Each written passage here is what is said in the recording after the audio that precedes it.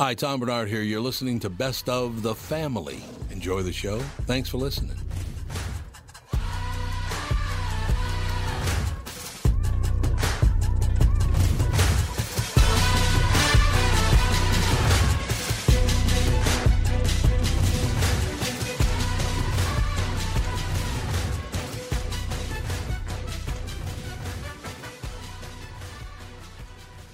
Michael Bryant, Bradshaw and Bryant, what's the latest? We're just trying to represent people who've been injured through no fault of their own. We're trying to talk to them before they talk to an adjuster or before they take a settlement that isn't something they should get based upon their injuries. How many people are out there in different, not in the law business, that love to run around scaring people before you even get to them? Well, adjusters want to settle cases and they want to close files. So based upon that, they do what they have to. I think there's a lot of circumstances where they probably act as attorneys where they're not attorneys and they try to explain people's rights, or they give them a certain view that if they look at it. And what I always say is this: if the adjuster really truly thinks the offer they made makes sense, they'd have them come see us. And that's exactly my question is you have to understand who has your best interest in mind, correct? Well, you want to know what your rights are. Whether or not you decide you're going to hire us or not, that's a choice. It's a free consultation, and you want to understand what all your rights are and what coverages you have. And plus the fact I hang out with you, so you got to be a good guy if I'm hanging out with you. Maybe. Okay. Ladies and gentlemen, Michael Bryant, Bradshaw and Bryant.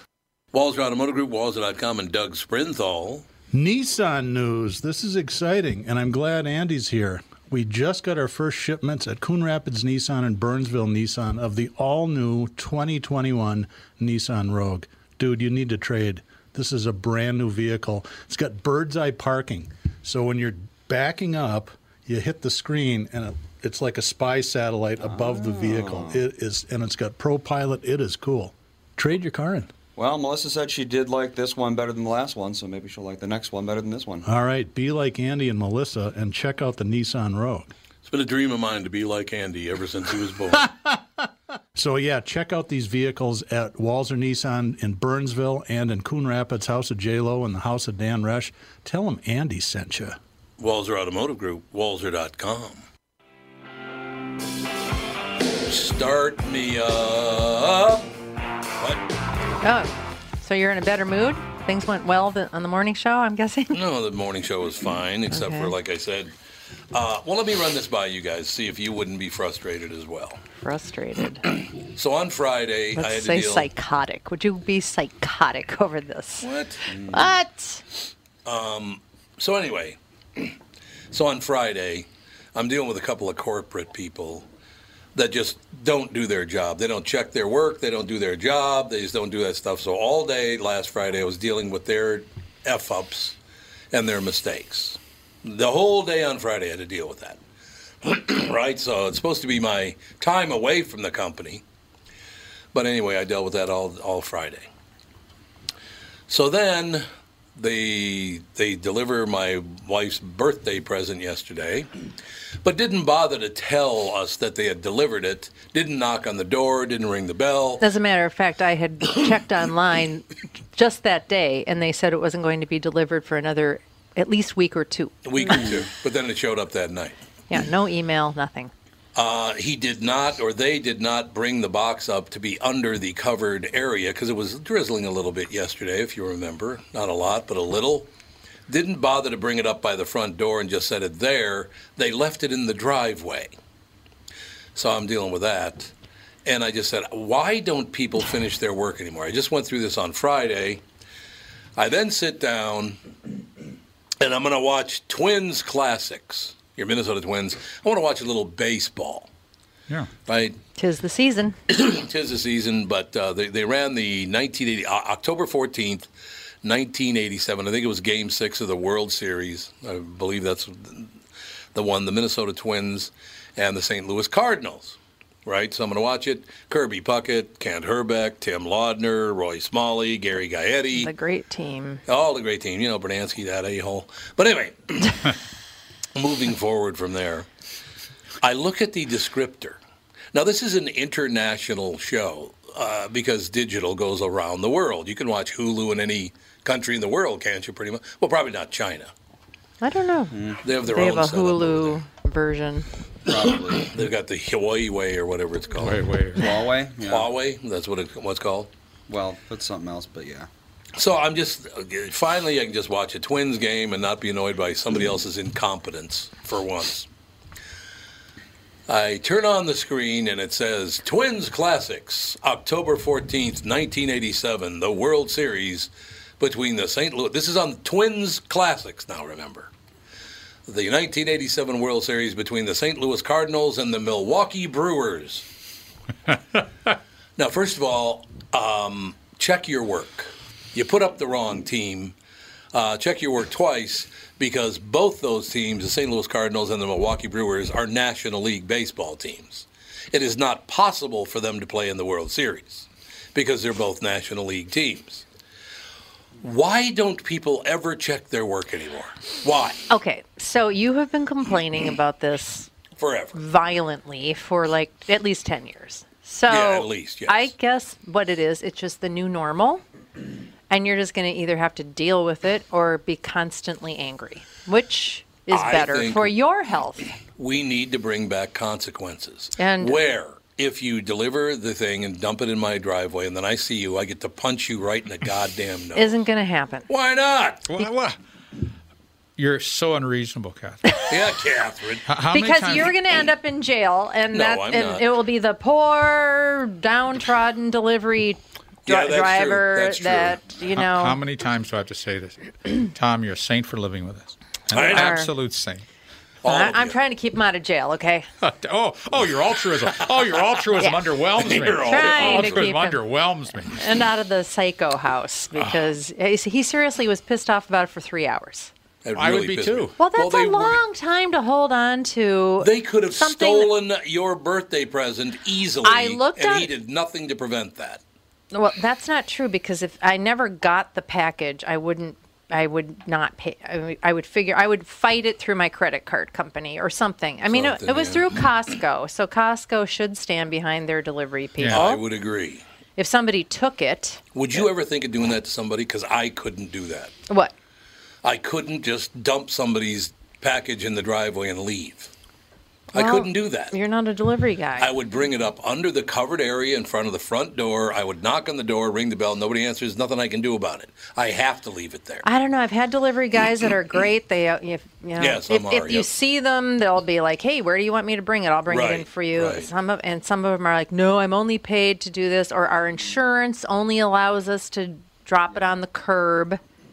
Who knows if that's true or not? But you know, it just you're never going to get great workers to do all jobs. I don't know why. It's Be- your job. because You get paid for that. Probably a delivery guy. It might be a temporary job. You're still getting paid to do it, so do your job. They probably feel like they're not getting paid enough to do Well, the job. then quit and get another job. And that's in Japan.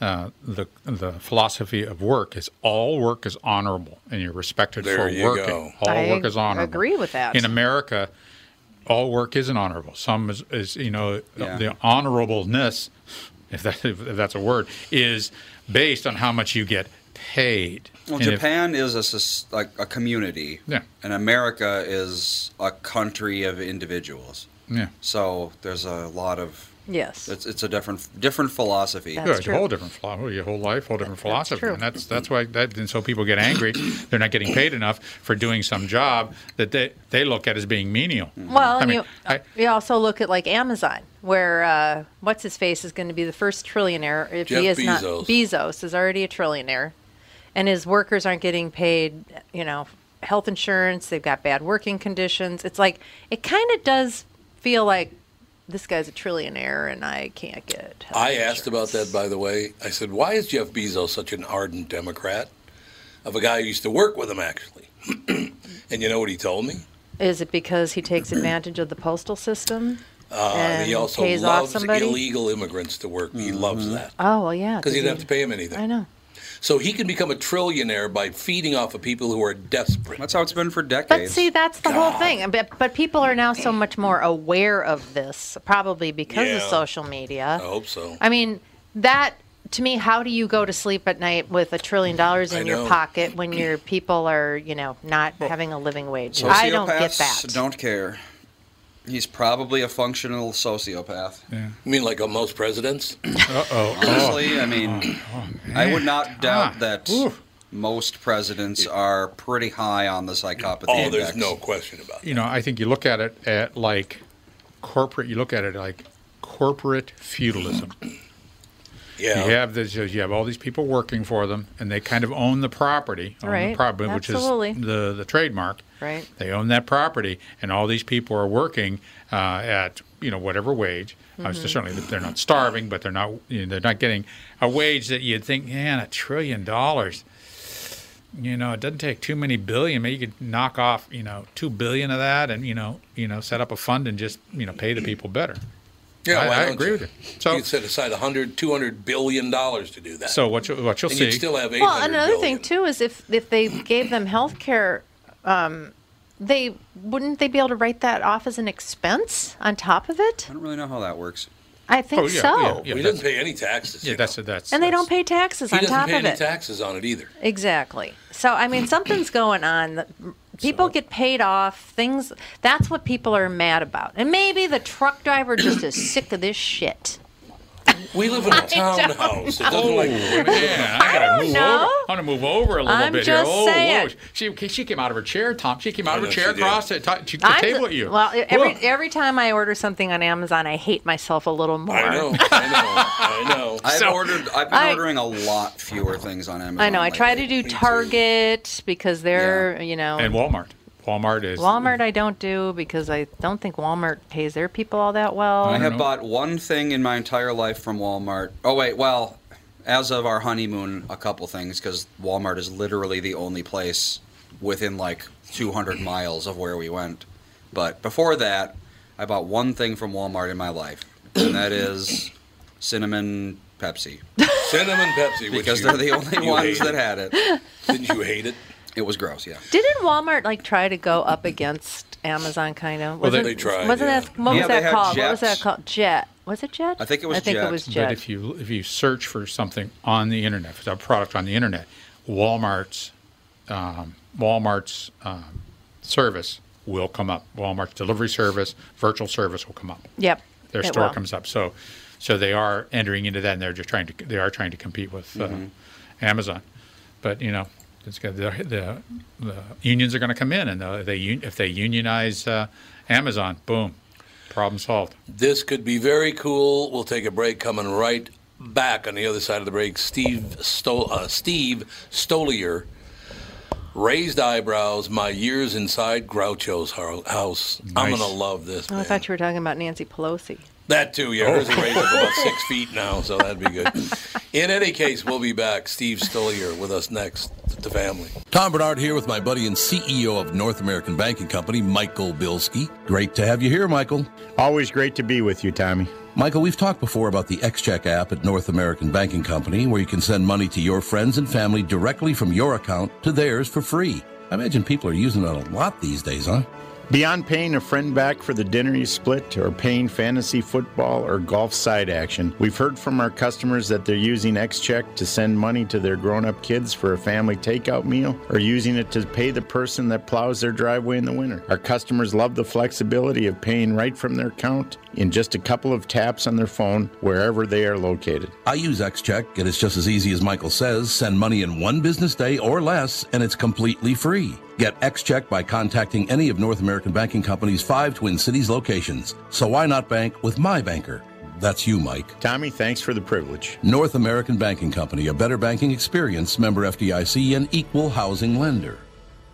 As you know, my friend Mike Lindell has a passion to help everyone get the best sleep of your life. He didn't stop by simply creating the best pillow. Mike created the new Giza Dream Sheets. They look and feel great, which means an even better night's sleep for me, which is crucial for my busy schedule. Mike found the world's best cotton called Giza. It's ultra soft and breathable, but extremely durable. Mike's Giza sheets come with a 60-day money-back guarantee and a 10-year warranty. The first night you sleep on the Giza sheets, you will never want to sleep on anything else. Giza Dream Sheets come in a variety of sizes and colors. Mike is making a special offer for my listeners. You buy one set, get another set absolutely free. Go to MyPillow.com, click on the radio listener square, and use promo code TOM, T-O-M. There you'll find not only this amazing offer, but also deep discounts on all MyPillow products, including the MyPillow mattress topper, MyPillow towel sets, and so much more. Call 1-800-516-5146, use promo code TOM, or go to MyPillow.com. Make sure you use the promo code TOM.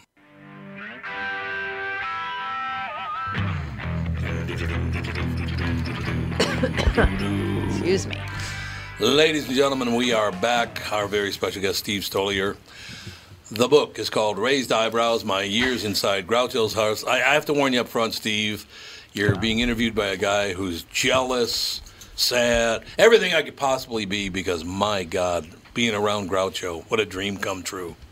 That, one of the best compliments I get when people who read the book is, I hate you.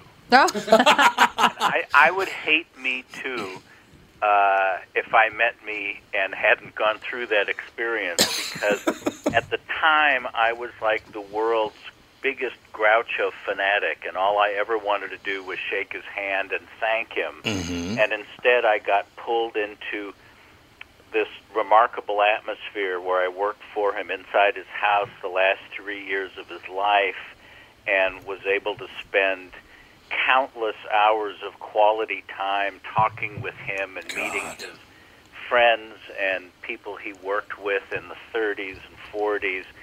And it just, I never took any of it for granted. It never got pedestrian for me. So I accept your envy and jealousy in the spirit in which it was given. Thank you, Steve. I appreciate that. I am one of those guys. As a matter of fact, Andy was the one that called you on the just a couple of minutes ago to put you on the air. Andy is our son. My wife is here, and close family friend with us, Dr. Basham, as well. We just watched Laurel and Hardy's The Music Box and Way Out West. I'm sorry, Steve, but you cannot beat that comedy of the Groucho Marx, Laurel and Hardy era. You can't do it. No. And it's funny you mentioned Laurel and Hardy. Well, first of all, Groucho toured with them in 1942 on the Hollywood Victory Caravan, which was a bond-selling drive. They were on a big train crossing America, and he liked Laurel and Hardy personally. And then as an example of why people mistakenly think every celebrity knows every other celebrity and everything about them, Groucho was once pulled over for speeding, and the cop recognized him and said, "Let me ask you a question. Why aren't there more Laurel and Hardy movies on TV?" First of all, I guess insulting that he wasn't saying, why aren't there more Marx Brothers movies? But the idea that because he was Groucho Marx, he would know why there aren't more Laurel and Hardy movies. Sure, absolutely. But yes, the stuff holds up well, I think, after all these years, except you run into the politically correct crowd that have sort of retroactive political correctness, where they say, why does Groucho have to ogle those attractive women? And I don't know, it's inappropriate, that awful word, inappropriate. Yes. But for those that can get past that, and having black porters on trains and Jewish pawnbrokers and all those ethnic caricatures that were just a staple of entertainment for a century, I think the stuff stays remarkably fresh. And in the case of the Marx Brothers, I think it was a really seamless blend of really intelligent verbal comedy when you have people along the lines of George S. Kaufman and S.J. Perelman writing your material, and then just the physicality. There's, Harpo's pantomime and things like wallpapering Esther Muir into the wall with paste. You have this, broad physical comedy, and then this really clever stuff that separates them from, the Three Stooges or the Ritz Brothers. Yeah. And I think a lot of it stays really fresh after all this time. Steve, I will tell you something. I was a little boy the first time I ever saw her. Margaret Dumont was in a lot of Marx Brothers films. Yeah. And she was Groucho was a doctor in this particular feature. And she says to Groucho, I'm not feeling all that well. And he goes, here, take this pill. She goes, why? That's a rather large pill. And he says, well, you're a rather large pill yourself. Yes. To this day, makes me laugh. He was a veterinarian in A Day at the Races who's called in to save the sanatorium that's run by Margaret Dumont. And Wonderful. The bad guys are skeptical of his credentials. Yeah.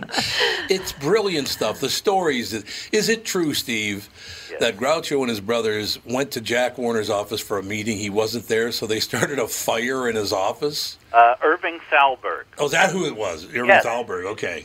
Yeah, the character of the Marx Brothers on screen is that they're irreverent and they poke fun at stuffiness and formality. And Thalberg was a very serious man, and he was very strict about money and time and all this stuff. And the Marx Brothers just felt like, we don't like to be kept waiting this long. We don't care who he is. We were big Broadway stars, and we were big stars at Paramount.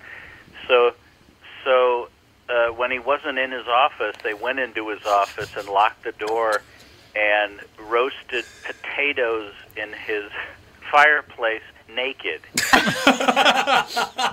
finally showed up again, and to his credit, he appreciated the lengths they went to make their point, and he didn't keep them waiting again. Well, but they would, people don't do practical jokes like that anymore, because I guess, they end up being fired or sued or it's frowned upon or something. But it's always wonderful hearing these stories that people would do these outlandish things to make a point. And that was certainly true of the Marx Brothers. Steve, I'm sure you get asked the same questions a lot, but because they're so important in everyone's life, I guess, how did Groucho get away with saying things on TV that nobody else would have gotten away with? I think because they weren't malevolent. He wasn't quite like Rickles, just, tearing people apart, right, attacking their appearance and all that. Plus, there was the smile and the cigar and the wiggling eyebrows. And I think they liked him going into it. They knew him from the film. Yeah. And so they appreciated it.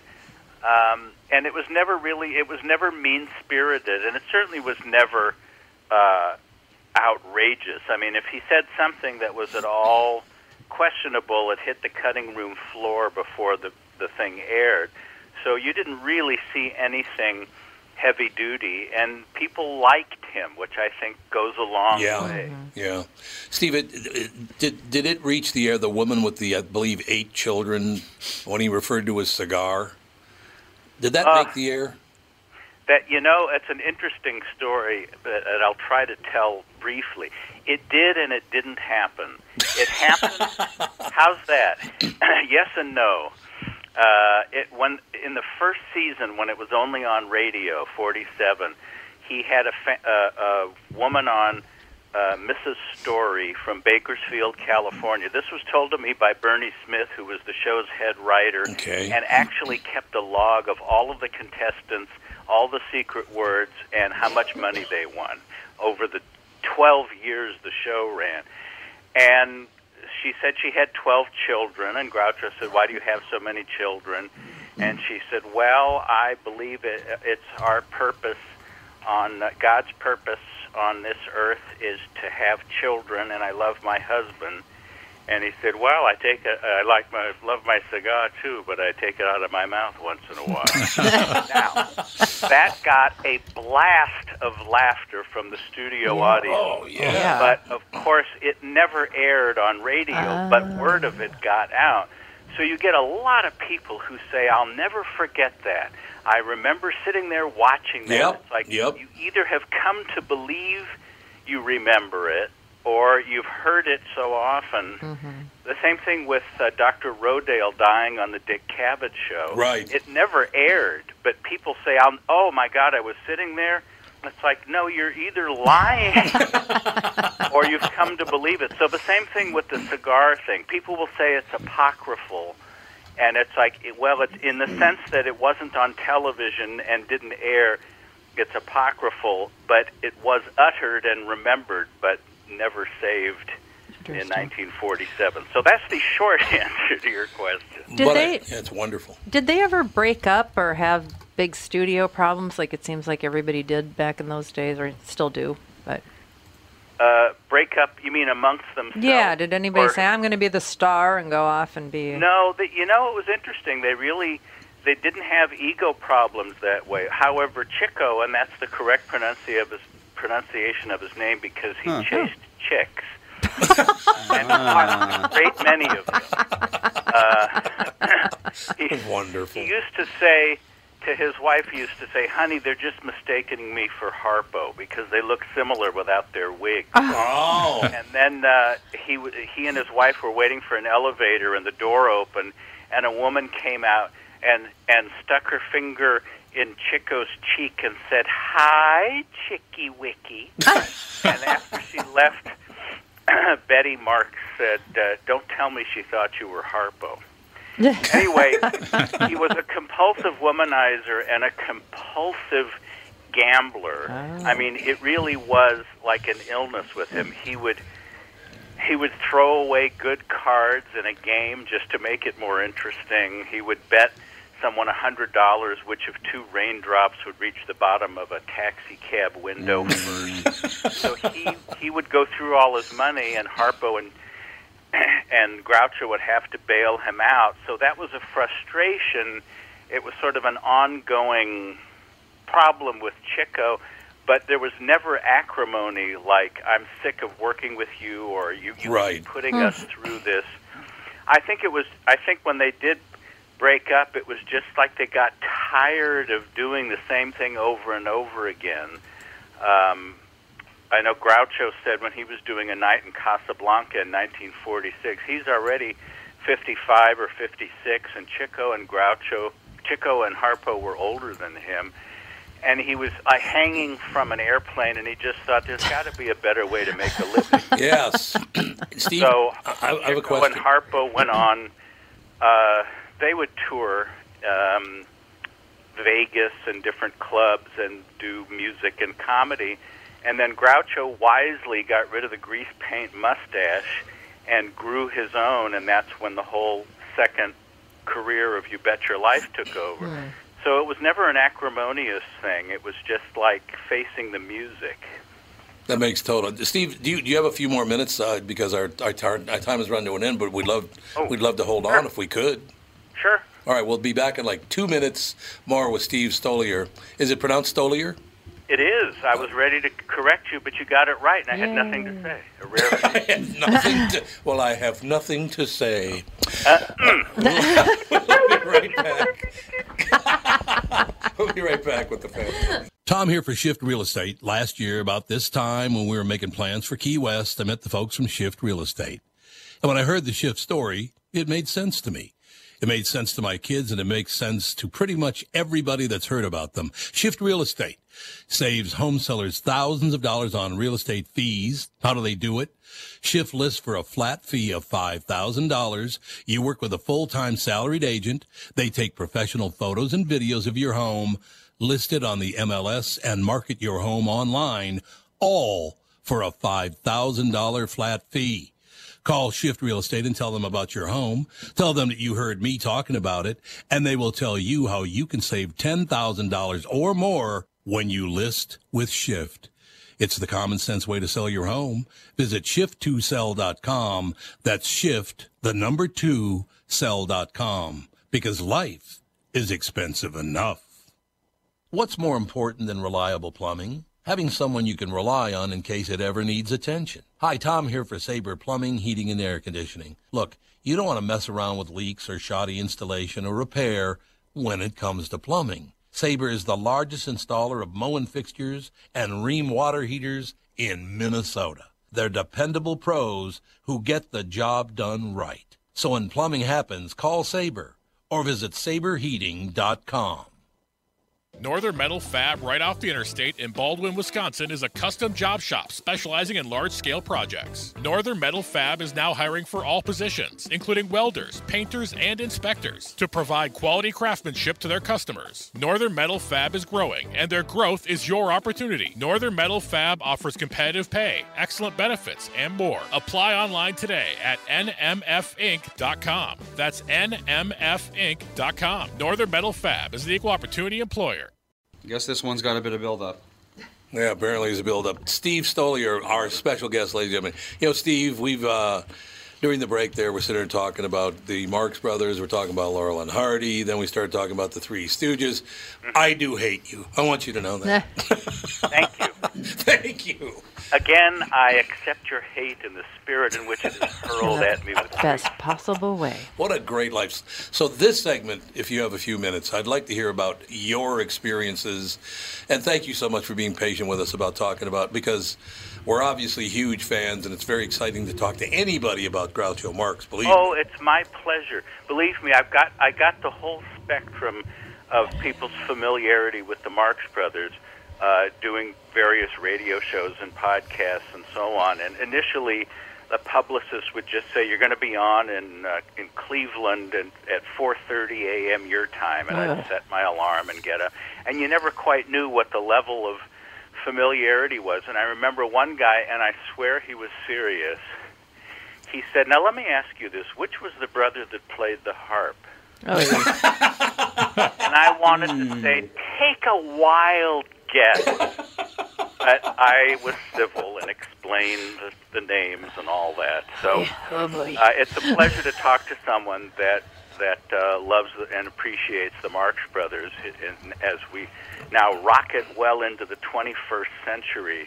Yeah. That was something else that, Groucho was born in 1890, so he was literally a Victorian. Yeah.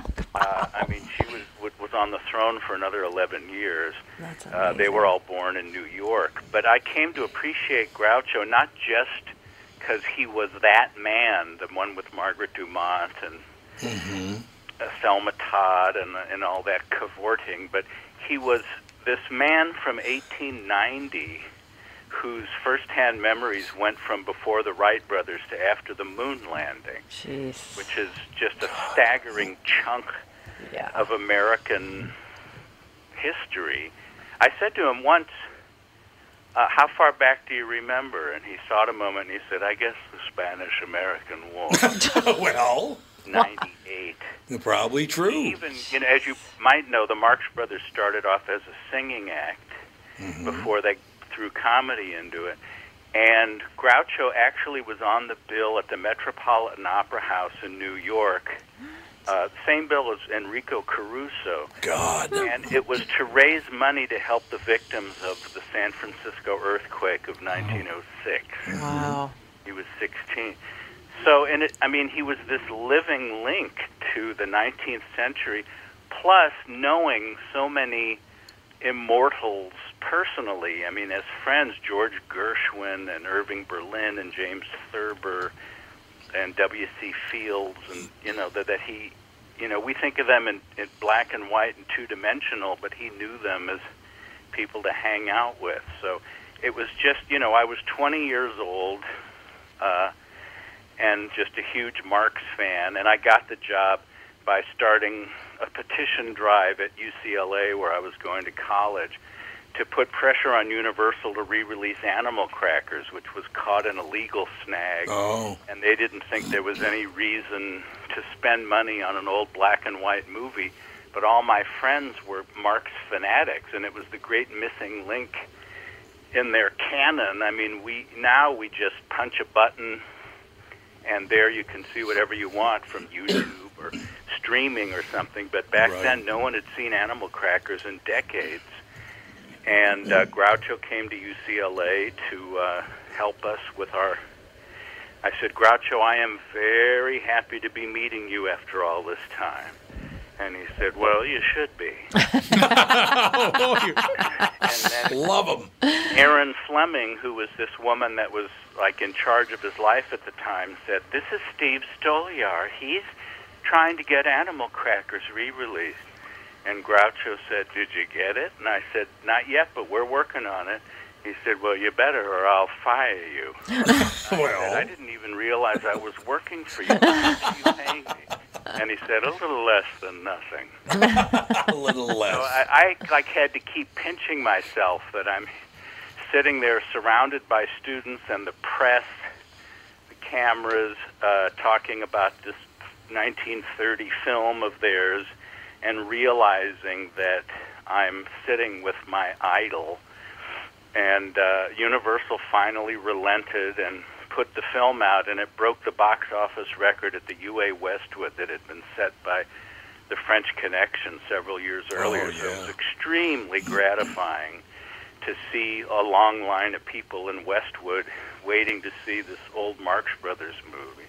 And then I was rewarded with this plum job of working in Groucho's house, handling his fan mail and correspondence, and organizing all of his memorabilia to be later donated to the Smithsonian. So I was like ankle deep in personal photos and vaudeville stuff and annotated scripts and letters, and just an amazing experience to go through at that age. And meeting Bob Hope and Mae West and S.J. Perelman and Steve Allen and Jack Lemmon and Zeppo and Gump. Zeppo and I dated the same girl. She was 19, I was 20, and he was 74. So it was a December of the following year. Romance, I guess. 2 Decembers. I have that distinction of saying Zeppo Marx and I dated the same girl. I think it's magnificent. I tell you, Steve, one of the great memories I have of being, I guess, probably in my teens, late teens, early 20s, is watching Groucho Marx wearing the same hat, go on the Tonight Show with Johnny Carson. Those were some of the greatest TV moments ever. Right, Carson and also Dick Cavett Show. Yeah, absolutely. It was wonderful. It's so great that they're available now, either on YouTube or DVD. Again, as I say, now all you have to do is press a button and you could see them. Yep. But it really, it was wonderful. It was Groucho in his 70s, you know, without any real worries, comfortably set, just sitting there conversing in front of adoring audiences. Huge audience, as a matter of fact. So they were set. They didn't have big, you know, you hear big problems with people stealing their money or the studios didn't pay them.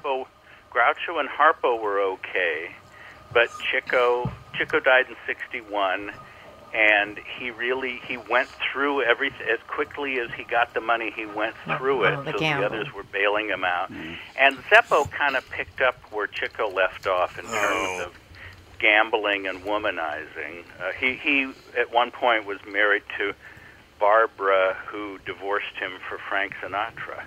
Oh, Barbara, yeah, the very famous Barbara. Barbara. In Palm Springs, where Zeppo and Barbara were living.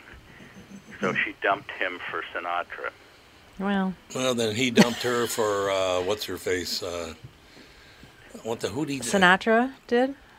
Yeah, who was he married to again? The much younger woman. I don't. Oh, Mia Farrow. Mia Farrow, years earlier. That was years earlier, though. That's right. Steve Soliar, ladies and gentlemen, Stoliar. Steve Soliar. The book is called Raised Eyebrows: My Years Inside Groucho's House. Groucho's house, not hearth. That would have. That was me. That was me. He's in my heart. You're in my heart now, too, Steve. Okay. Raised Eyebrows: My Years Inside Groucho's House. Steve Soliar. Stoliar. You can get the book everywhere, particularly on Amazon, obviously. Steve, we got to have you back on again. We need to talk comedy more often.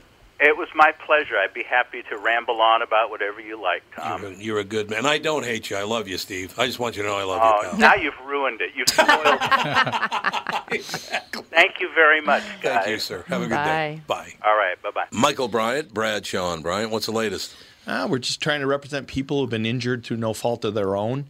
We're trying to talk to them before they talk to an adjuster or before they take a settlement that isn't something they should get based upon their injuries. How many people are out there not in the law business, that love to run around scaring people before you even get to them? Well, adjusters want to settle cases and they want to close files. So based upon that, they do what they have to. I think there's a lot of circumstances where they probably act as attorneys where they're not attorneys and they try to explain people's rights. rights, or they give them a certain view that if they look at it, and what I always say is this: if the adjuster really truly thinks the offer they made makes sense, they'd have them come see us. And that's exactly my question: is you have to understand who has your best interest in mind, correct? Well, you want to know what your rights are. Whether or not you decide you're going to hire us or not, that's a choice. It's a free consultation, and you want to understand what all your rights are and what coverages you have.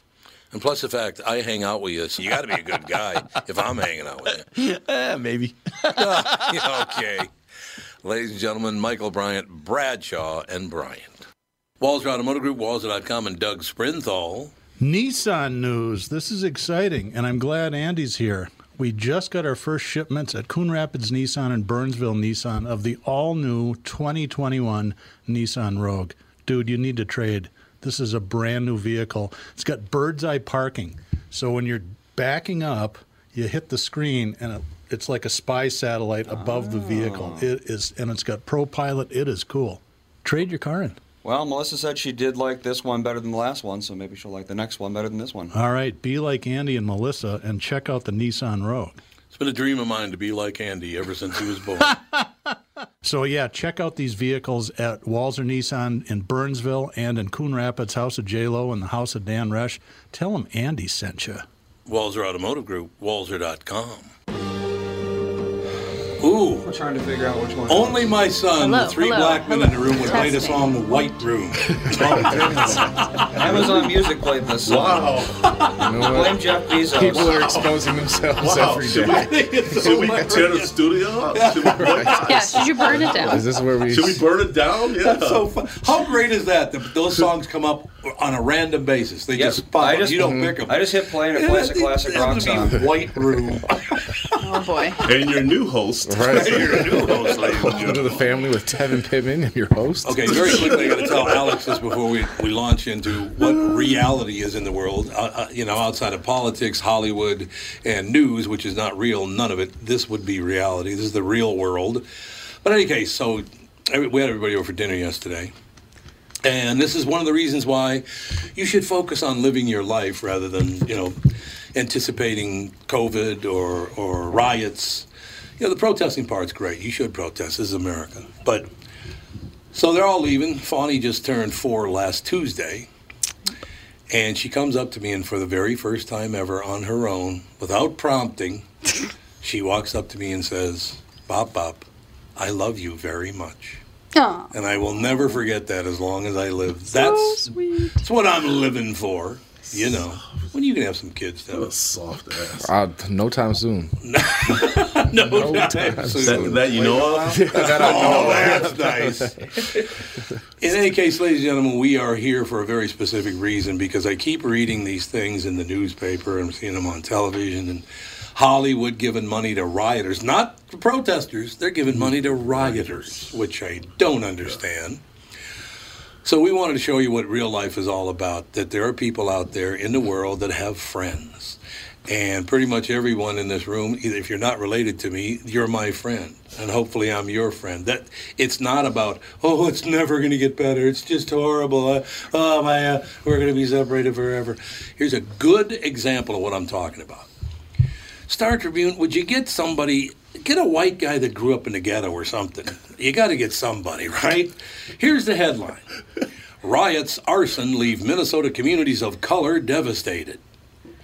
The average dumbass white person that reads that's going to go, yeah, typical, once again, it's all about black people. Why do they do that to you guys, do you think? Why do you think the Star Tribune loves to hold you up as a human shield? Why? Rashawn, you got that look in your eye. Oh. Let's get the ball rolling. How much time do we have? This is the typical product. It is. Like this is what, unfortunately, when does the Star Tribune talk about successful individual black people? Love it. Okay. That's all William and I ever talk about. That's all we talk about. And so, how much he admires me, but other and so as I told you, Tom, we don't talk about when black men are not a statistic. It's not celebrated. Okay, black men are not a statistic when they hit 33. They won't be. Sorry about that, Rashawn. No problem. And so this is what is unfortunately expected. God, I just really, really wish it went like that. William and I, by coincidence, this happened long before Mr. Floyd was killed, a couple of weeks. We examined the success of people of color in America. Nowhere on earth are people of color more successful than in the United States of America. That includes black people, brown people, yellow people, red people, everybody. But in general, it's Spanish people and black people, right? Right. Mostly Mexican people and black people. GDP, number 8 in the world, correct? Correction. Like, for black Americans, it's number 14 in the world. 14, yeah. Out of 182 to 85 countries, and then for Hispanics, it's they're higher because their GDP is 1.5 trillion. Ours is 1.3 trillion. So pretty close. But that tells you which way the politics are focused. They're focused on Hispanic because 1.5 versus 1.3. We're a dying breed. They're emerging, and so they pander to the Hispanic community. Pandering? Sorry. Oops. It's true. That's what it is pandering. We're having a headline like that, communities of color devastated. I'm sure people of all colors live around Minnehaha and Lake Street. Right. Yeah, it's not like I live over in that area that's just been absolutely devastated, and there's just as many white people living in certain parts of that area. So it's not just a black community thing. It's white communities are equally getting destroyed. And so the reason they do that, why do they do that? Because some people are going to go, oh, that's too bad. I better throw money at them. Or, oh, typical. It's all about the black man again. Some people are going to see it that way. Or could we say just people don't care about poor white people? Thank you. Oh. Hey. Whoa. We don't want to bring that up, do we? Well, it's true. In fact, that's why Martin Luther King was assassinated, because he started getting all the poor people. It wasn't about race, it was about poverty. It was about poverty. And then when he did that, all of a sudden, when you look at the mass of people at that point, he was too dangerous to stay alive. But as long as it was black, it was okay. But so when he started getting all the poor people together, boom, done. Amazing. I want to throw another stat out at you. When you look at all minorities that reside in the United States of America, as a whole, we would be 4th in the world in GDP. See, this is what I'm saying. It's a wonderful thing, but nobody wants to talk about in the world. There's no better place on Earth than here. So take it for what it's worth, but the numbers don't lie. No, they don't. Data doesn't lie at all. So I mean, you can jack the numbers up, but unless you produce after the numbers are jacked up, and it was produced. I mean, nobody. And again, I think it's wonderful. Everybody's succeeding. I think it's terrific. But I want to know. I've never seen that in the Star Tribune. I've never seen it on television. I've never seen it in the New York Times, the Washington Post. I've never seen those stats. Why would they do that? To be a part of the team. To say, like, look, there's no other stories out there. You know, I was telling you, you know what? There's no sobriety high schools in the inner city. Yeah, right. So every year there should be bold letters saying, hey, there aren't any drunk students in the inner city. That's true. It's so true. It's true. They're in Eden Prairie. Oh, my God. Right. And since this is not a part of the status quo, or here, I'll say it in a different way. Remember when people were stepping on the brakes and their cars weren't stopping? Right, yeah. But people were still going to buy Toyotas because they were 9 out of 10 the safest cars in America. These are the articles that you're used to. So let's take that and then apply it to this, that people are used to reading about stories about poor black people who need help. Mm-hmm. Yes. Okay. Mm-hmm. Versus, and it doesn't fit we don't fit the narrative. Right. Versus this is how you can be successful. Or this is how an individual has been successful. I hear this. I subscribe to the Wall Street Journal. They simply say, you know what parents are having problems with? Keeping their dishwasher empty because everybody's stuck at home all the time. I can attest to that. And then B, there aren't enough, even though Disney Plus has every single thing that Disney's ever released digitally, there's not enough content And so parents are now stuck having their kids watch the stupidest YouTube videos over and over. And Rapunzel. Okay. I've seen it with Fawny about 900 times. Every time we go over to their house, she has to watch Rapunzel. And so New York Times or Wall Street Journal is talking about how to manage your kids' YouTube and how sick it is, how sick and tired they are of watching YouTube. Those simple stories about being a family aren't manifested in the Star Tribune. And I just don't understand why. Andy and Alex, you're young people. Tevin, you're younger than both of them. What do you think as young people of this? Why? Is it time to make the change and say, look, you need to start telling the truth in the newspapers, on television news, and in politics? At least tell the truth some of the time instead of never. Well, something that, I mean, and maybe I'm extraordinarily ignorant, which I probably am in a lot of ways. Oh, 8 points. But it's really just a raising. It's a parenting. It's a parenting. It's a family thing. Don't worry about it. Yeah, it's genetic. Yeah. But do all three of you fear for your life every single day, all day long? No, never. No. Because that's what, especially white people on social media. They're telling you to.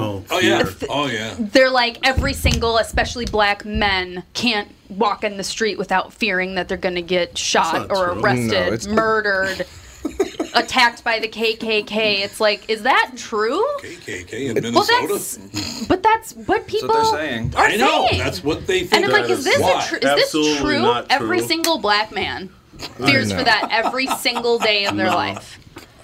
The Star Tribune should go to a barbershop when they're open, and ask the question that was just asked. Yeah. Because we'll find out that they're more afraid of the person who owes them $5 at the barbershop. Yes. My favorite black barbershops. Muhammad Ali. Muhammad Ali, my ass. Joe Louis. I love that song. I mean, you bring up a great point about fear. And that's just not true. It's just not true. Fear. I grew up in the Detroit riots in 1967, and my father was a police officer, and I remember having, laying on the floor at night, no light. You couldn't turn the lights on in your house. Otherwise they would shoot them out. You had to go in the house, turn off the lights. You operated in darkness. That's a crazy feeling. You peek outside, and I was 7 years old, so it's still fresh in my mind. And I would see the tanks going down the street. I would see the snipers on the building. I would see the shooting. It was so devastating. But in the end, Detroit still hasn't recovered from that 50-something years later. Think about that. And that's what people don't understand. You burn up your neighborhood, and when the Targets, when the Cubs, when the Holiday gas stations, when they leave your area, and they employ a lot of people in that area, people that walk to work, when they leave, it takes a generation or two to get them back. And that's what's going to happen if the community doesn't rally around the situation and build it up quickly. Because the longer it sits there with burnt-out buildings, the longer it will sit there. And that's going to be the tragedy of all of this. Well, the people in the area will be left holding the bag while your outside influencers, as they would say, pack up the cars, trucks, whatever, and return back to where they came from. Mm-hmm. So are you asking the mayor to double the size of the 3rd precinct? It sounded like from where I'm sitting. He'll be back stronger than before. That is so cool. It really is, isn't it? It really is. Tom, can you tell us about the fire on the north side when you were 15? I was 15, 1967, same year that William's talking about. Standing there as a 15-year-old, I was with 3 of my friends, and we're just standing there, and everything's on fire. I mean, everything's burning up. You remember it. I mean, why? Why was it on fire? Because the Civil Rights Act had been passed in 65, and then there was some unrest down in Memphis. Was it Memphis that was first? I think it was Memphis that was first. And the reason that I remember that is because my older brother Terry was in the Marine Corps, and they called in the Marine Corps to stop that. Right? That was serious. Whoa! This is rather serious. So you see all of these things burning to the ground. I remember one thing very specifically. I'm standing at the corner. I believe it would have been Emerson and Plymouth, right across the street from where Mickey's Liquors is now. Across the street, there used to be Kilroy's Cafe, is where my mother worked. She was a waitress there, right? And basically, as a little boy, I could hear her in the kitchen. She didn't know I was listening. She'd go, "Well, another hooker stabbed a guy to death at the restaurant tonight." I'm like, man, wow. I was like, oh, okay. It's normal activity. It's normal activity, right? It was a tough area. But I'm standing there, and I'm looking, and I heard the cafe wasn't on fire yet. I walk one block further down to Fremont, and is it Fremont or Girard? Might have been Girard. I can't remember. But there was a store that had one of those little windmill things that would turn. It was like a fan, only that it would be like this, and it would turn, and it said "Buy Black." That's what it said. So when it went around, it would just keep saying "Buy Black, Buy Black." And I looked up, and it was on fire. I'm like, well, that's a little odd. The Buy Black sign's on fire. And then the whole thing, I was complaining about Dairy Queen. I can't find a Dairy Queen around here. It pisses me off. There was one at the corner of Girard and Plymouth right there. It's an empty lot now. But it's a situation because of going down Plymouth Avenue now. Plymouth Avenue was bustling remember, I don't know if you ever, no, you were in Detroit. You guys are too young. But in the 1950s and then the early 60s, Plymouth Avenue was the only way you could get to the western suburbs. There was no like Highway 12. I don't even know. It was something, I suppose. But the only way to get to the suburbs is to go down Plymouth Avenue and go out to Plymouth, Minnesota. I mean, that's why the whole thing went the way it was. Bustling. I mean, I'm talking about grocery stores and department stores and butcher shops and bakeries and movie theaters, a bowling alley, Homewood Bowl, it was called. That was a couple blocks west of Penn. None of that, as William already said, none of it ever came back. They tried for a little while. There was a little area, I think the University of Minnesota owns the building now. Yeah, was it King's Supermarket? Absolutely. Yes. And then, the liquor store there. Mickey's? Not Mickey's, it was Randy. There used to be a McDonald's. Used to be a McDonald's down there. And the White Castle down there. Yeah. But it's all gone now. They're empty, flattened lots. Well, even going all the way down to where 94 is now, let's say just going all the way down to the river. Yeah. There were businesses all the way from the city limits out west, all the way down to the river. Plymouth Avenue was bustling, business everywhere, things were wonderful. And then things got a little rough, which, they could have improved on that. But none of that, as William said, ever came back. Well, yeah, none now of it. anytime they try to bring anything in, like they've tried to bring a co-op into North Minneapolis, and Didn't work. in the middle of it getting built, it's shut down. Yeah, on Golden Valley Road in Penn. Yeah. Yeah, I was just informed that my Dinkytown store window got shattered, even though it was boarded up. Just now? Oh, William, Jesus. So now I'm pissed. Now I'm pissed. Now I get to sit next to him. I'm pissed. That's not. That's sorry not to cool. hear that. That is not cool. Well, we'll take a break real quick. We'll be right back in about 2 minutes with the family. Tom Bernard here, and with me is the CEO of North American Banking Company, Michael Bilski. Michael, a lot of people have heard us talk about community banking over the years. We've been doing these commercials. What makes working with a community bank so different for your customers? Our business banking customers honor us by sharing how we're able to help them on any new project, how we were able to quickly get them the funding they need when others in town can't do it. We do it by taking the time to get to know our customers and the challenges they face. When your business banks with us, you are not just another account number. One thing I've always admired about North American Banking Company is how your team treats not only me, but my friends and family that bank with you so respectfully. Tommy, thanks for making me look good, like my team does. As you know, I have a face for radio. We take pride in doing the right thing for all our customers and the communities we work and live. That's what we mean about being a community bank. Why not bank with my banker, North American Banking Company, a better banking experience, member FDIC, and equal housing lender. Dan Chesky is here from Dan Southside Marine to talk boats in February. 2021 is all about boat inventory or the lack thereof.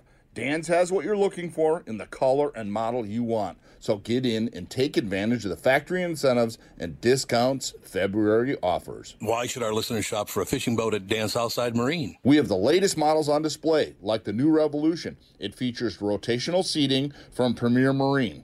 And the new Alumacraft FSX crossover fishing ski. Both are getting tons of attention and grabbing sales from the competition. Dan Southside Marine is packed with pontoons from Avalon, Berkshire, and Premier with all the rebates and incentives we mentioned at the top. Get the family out this weekend and come see these amazing pontoons. And be sure to ask about custom-rigged Alumacraft fishing boats this weekend at Dan Southside Marine during our February open house. Dan Southside Marine, 6 blocks west of 35W on 98th Street in Bloomington. Shop online at dansouthsidemarine.com. We're back, ladies and gentlemen. Having quite the conversation. The great thing about this is I have not heard these conversations before. JB came on the morning show. I didn't even know he was coming in. He just showed up at the door. And I didn't know how to turn on all the microphones and stuff here, so he couldn't. Yeah. He had to sit out there on his phone. And you told him, mute your phone. I got the message. It was great. But JB is devastated by it. JB, by the way, is one of the nicest men you'd ever want. Don't you think Absolutely. that JB's a hell of a guy, William? Oh, yeah. I've known JB for... He's a wonderful guy. I'm young, and he's younger. But you're young? I mean, compared to me. It's been a long time. JB is... Yeah, compared to you. No, JB is a great guy. I used to... I got to be honest. When I first started listening to your show, because my friend Tom introduced me to your show 30-something years ago, I was like... and JB's was on. I was like, JB, what's up? Like, why you sell out my people? Why'd you sell out my people? Why you on this with this dude? I love it. Then as I listen to you more, I realize that you don't see color, you see character. No, that's cool. Exactly it. I wish I didn't. There would, let me just say something about that. I read that headline that riots, arson leave Minnesota communities of color devastated.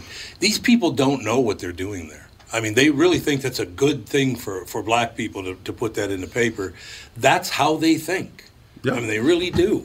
They think, well, we got to point out, we got to help. Even though they know this is not true, as Tevin pointed out already, they think they're helping black people. Is that a college thing? They let me into college one day and they said, you got to go. So that was pretty much the end of that. Should have been a better athlete. Right. No, listen to him now. Just saying. Just saying. Here's from a guy, by the way, his entire athletic career, all he did was get in the way.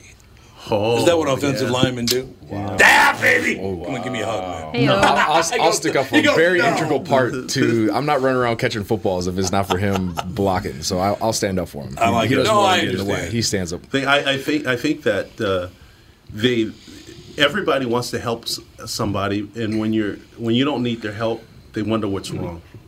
And good point. And so when they can't figure out what's wrong, they help kind of create a narrative that's saying, even though you are successful, you could still use more. Even though you do have a great job, well, you're not the president of the company. Or even, and I don't see it because the world I've grown up in has been, I grew up during Martin Luther King era. Yep. And so I happen to also have his autograph, which is kind of nice. Oh, God. Hate to throw that in there, but it's one of the things I wanted to collect for about 20 years, and I finally was able to get enough of that to get one. But enough of that to get one. But it's a narrative. If you don't fit it, they'll create reasons why you should. Like I don't get it. I don't understand. I grew up poor in Detroit. I played football here. I got a job. I worked hard. I became a stockbroker against all odds. I was the only black lineman. I was the only black stockbroker. I was the only. I've been like the only black person doing what I do because I chose to take a different path. Right. I didn't. Somebody told me a long time ago, if you want money, be around money, understand money, and so that's what I did. So I became a stockbroker, and so I went into that field. And I've been called everything, Uncle Tom. You forget. They don't realize the history behind me. But I don't lean on it. And no, poor me. You open the door, I'll run through it. And so I don't fit the type of stereotype that they want. Right. Oh yeah. Because I don't need anything. Just show me the way, and I'll go get it. Right. And so when that doesn't happen, you get ostracized. You get criticized, you get shoved to the side. What a lot of people don't know is that we also employ over 200 people in the communities where our businesses are. And we don't make a big deal out of it because our mission from day one, we were doing fine outside of, the 2 businesses that we're in. But our mission from day one is how can we help people? Right. And that's how we got in business. That's it. Because there's times when we don't make money, but yet we employ a lot of people and they are able to pay their bills. And so that became our mission. So because I don't fit the narrative, they have no real use for me. Do you think that's the reason why you and I get along, Rashawn, Tevin, JB, you go down the list of people? Because I don't fit the narrative of what a white guy's supposed to be. I mean, that's very true. Well, remember, we talked yesterday about what I figured out our secret was. What was your secret? Yeah. Not for radio consumption. No. I don't know. The secret. No, I get it. Hold on. No. Now we don't fit on this side. No. Hold on. We have all had a personal experience with lack of fathers in the home. 100% correct. And so, yes. and so that. And that in our youth and filling that gap has created us into a different type of man.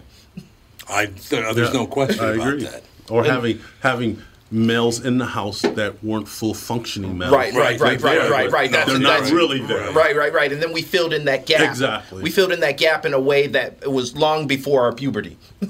Long before our puberty, no doubt about it. We were the father figures in our homes. We were the protective figures in our homes, and so that's our unifying thing. The one thing that I wanted to bring up in your comment first off is what we're seeing in the Star Tribune.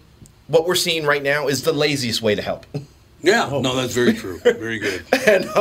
And when you're young, or when you're young, you are hazed in every aspect of life, in school, in relationships, everywhere. And what I didn't know when I was young is that the hazing doesn't stop when you're an adult. And so when you were hazed when you were on the football team, you were hazed when you were a stockbroker, and you're hazed being the only black guy on your block. And this is what life is a series of hazing. But oddly, some people, there's a stage where we just thought it would end. Mm-hmm. Well, and so every day, Tom, you get on the air, you're like, what's wrong with these people? How come these people aren't listening to me? Hey, what's up with the world? And it's just like, hey, look, you're just at a different stage of the hazing. Like whether you're on top or you're on bottom, get used to the haters. So you think it has to do with, and Rashawn and I talked about this last night. We talked for quite some time. And I told him that when my father was taken away, that that time, because it happened more than once. But anyway, I was 10 years old, and my brother was in Vietnam, and my father was in the hospital. And I went downstairs and slept in a chair by the front door for a long time. I was only 10 years old, but I was the oldest male in the house. And Rashawn and I talked about the fact that if anybody comes through the door, I'm going to have to take care of them. There's nobody else here to do it. Everybody else is younger than me, so I just have to do it. And the one thing that did for me, I think, is gave me an edge, because if anybody thinks I'm going to be afraid of them, they need to sit in that chair next to that 10-year-old kid. That was scared, man. You're not going to ever scare me with it. Nothing's ever going to be that scary. And you know what story I love that you told me was when your son's friend, or your son came home from school and complained about, one of his friend's parents not liking your show. Right. And you saying, hey, I'm going to go beat up that parent. Kind of how it went, exactly. But then you... My daughter going, what, typical dad. What's wrong with you? You're gonna like my show. Right. You will like me. No. But there's a point in time where there's a stage in life where you're the Flintstone, and you feel you have to bam everybody against the head who's coming at you, and that's a street attitude. That's that because I look like Fred Flintstone? Is that what you're saying? No. He just goes, no. But you're not the only one that went through that. I had to do the same thing. Yeah, right. Well, exactly. The same thing. Kid harassing my kid, and I went to the dad and said, I'll beat you. Exactly. I'm not proud of that moment, but I was like, I'll beat you. You're not going to control your kid, then maybe you and I should settle this. So my oldest kid, it was the first day of school. I I followed the school bus, right? I put her on the bus. I followed the school bus to the bus stop. She got off the bus, and she's just like, somebody stole my toys. Somebody took my toys on the bus. So then I call the teacher, and the teacher's just like, well, why did you bring the toys? I'm just like, it's the first day of school. And it's like she wanted to bring her toys. Bring the toys? Right. So you know what I did on the second day of when the school bus stopped? I got on the bus and I said, which one of you kids stole my kid's toys? Ooh, I like and no wonder we all get along. And the kid just went to the back of the bus and opened up a backpack and brought the toys back. I would call you a bully. Really? I would call myself bullying. Bullying. But bullying is when I'm saying, give me your toy. Being protective is when I'm saying, give me my toy back. OJ got 9 years for that. It's official. Give me my toy back. We'll be right back. Tom here for Shift Real Estate. Last year, about this time when we were making plans for Key West, I met the folks from Shift Real Estate. And when I heard the Shift story, it made sense to me. It made sense to my kids, and it makes sense to pretty much everybody that's heard about them. Shift Real Estate saves home sellers thousands of dollars on real estate fees. How do they do it? Shift lists for a flat fee of $5,000. You work with a full-time salaried agent. They take professional photos and videos of your home, list it on the MLS, and market your home online, all for a $5,000 flat fee. Call Shift Real Estate and tell them about your home. Tell them that you heard me talking about it, and they will tell you how you can save $10,000 or more when you list with Shift. It's the common sense way to sell your home.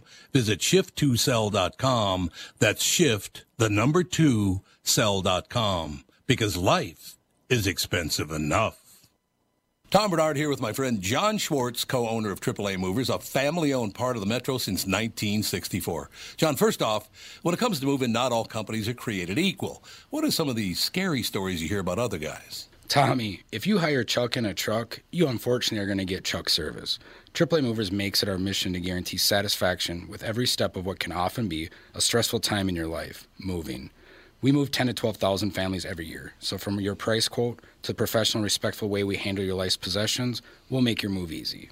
I like easy. By the way, this month, if you mention Tom Bernard or KQ, you'll get a free moving box kit with every move, and you'll save $50 off with junk removal with Junk Luggers. Your move is always triple guaranteed with AAA Movers. That's their price guarantee, safety guarantee, and satisfaction guarantee. Call 612-588-MOVE or online at aaamovers.com. AAA Movers. You may not move every day, but they do. We're having too much fun. We are having too much fun with this. There's no question about it. Ladies and gentlemen, yes, you are right. You've never heard a radio show like this one ever before. Probably never hear one like this again. Yeah. You don't think so? It's completely unplugged. It is completely unplugged, and it's totally honest. So I had a question for you. Yes, sir. Tom, when did you start working? 11 years old. I was a janitor at Diatine, which is now Zero Res building over just off Highway 100. Hence the promotion. Oh, really? It's Zero Res now? Hence the promotion. Hence the promotion. Hence the promotion. Yeah, Diatine. I was 11 years old. So did you get fired from that job, or did you? I've been fired from every job I've ever had, John, and you know that. Well, you know, the longest I've ever had a radio job before this one, it's been 35 years on this one, right? The longest radio job I ever held before that was 9 months because I kept getting fired all the time. Oh. When did you start working, Rashawn? Oh, boy. When I was 10, I had my corner lemonade stand. There you go. You know, and I was making good money at that. Making a big dough, making good money. You know, what I wanted, I could buy. Snacks for days. Right. And then when I was 13, I was selling video games, comic books, my backpack. How about paper? No, I never had a paper route. I was selling. I was selling from school. School. What do you mean in high school? Yeah. Oh, that was different. He's asking. Wait a minute. He's asking about this. All right, listen to this scam they ran. High school, deal sell, right? No, it was north. Okay, so ran the scam. Listen to this scam. Okay, so here, if I give you the whole setup is this. Here I am at North High. We figured out how to hack the computer lab. We're playing Doom when the teacher isn't there. The lookout isn't looking out. We get caught. He then makes us the computer tech. Cal Entinger, greatest guy ever. All right, he let me run the computer lab, but in running it, you're still hacking. So then we figured out that we could print out all the paper in different high schools. So we're printing out the Anarchist Cookbook in Edison High School, like having the printer run out of paper. But then on top of that, we would have we were asked to deliver paper to teachers, and we would always siphon off, some paper, and then we'd have it in the locker. We'd have lockers full of paper. Then when the teachers ran out of paper, we'd sell the paper back to them. Oh my God! I love it. Oh my God! I love it. Yeah, it's a crime. That's a great story. That's amazing. Major crimes at 11 years old. That was high school. And at 13, I went to an after-school program at North Commons, and I went through official business training from NIFTY, National Foundation for Teaching Entrepreneurship, and I won Young Entrepreneur of the Year for Minnesota, and then for the United States of America, and I got to go to New York, and our president paid for my hotel room and Really? Yeah. Oh, man! Did you? What was your thesis? Was it at the time was it selling the paper? No. Here's how you scam yourself. It was selling the paper and making the profit. I mean, the profit was that, like, hey, it's got 100% profit. I said, margins are good on that. Now, why do I feel like we're going to hit a void when we ask Tevin? When did he start working? I think my first job was last week. 13, 14 years old. Okay. I see how this show's going. Okay. No, I think I wanted like a PlayStation when I was younger. My mom was like, "Yeah, you have to have a job if we were going to pay for your stuff." And so I was a busboy, big afro at Arden Hills 394 in Lexington. First job. Big afro. Had a huge. People used to take pictures with it. I know like, you cut your hair again. Old. Don't worry about it. I'm not ratting out my barber. I had to get a haircut. I've been giving my family haircuts. I can out of our house. Not me. Not him. My mom did that. Your mom did that? Yeah. Plants the blame. Yeah, exactly. I didn't do it. I did my kids and So dance. what age was that? I was like 14, 15 years old. My mom was the general manager of the restaurant, and so I got in there. I would have to ride down because she had to open the store. So I'd be there like it was Perkins, 494. I know exactly. I used to live up there. And so I used to have to ride down with her because her shift would start like 4 in the morning. We lived an hour away. So I'd play if I had a football game or something, sleep in the car till 8 a.m. when I went in and started my shift, and then wait for her to get done and come home. It was like every weekend going down there. So it wasn't a hardship. I wasn't stealing paper from teachers or anything like that, but it was a noble start Somebody else stole to the it. workforce. Oh, you stole it? Okay. Somebody else stole it also. And you sold it. Okay. Yeah, okay. Whatever. There's a statute of limitations on a lot of things. Big distinction. Well, I asked the question. I started working about 7 years old, shining shoes at the local barbershop, and go pick up shoes and get paid a quarter to shine them and things like that. Mowing lawns, washing windows, running numbers. Detroit numbers. Running numbers. He said, go over to such and such. He got something for you. So I go pick out. It was like $2 and some numbers. And then that's how I got started. And then after that, I always worked. I was a grinder. And I used to have to pay rent when I was little. Me too. I would make $40. I remember I made $40 on a Saturday because that was the big shoe shine day. $40. I would go home. My mother would say, "Okay, let's see what you got." She would take, I don't know, $20 or $30, leave me just enough to make it to the next Saturday.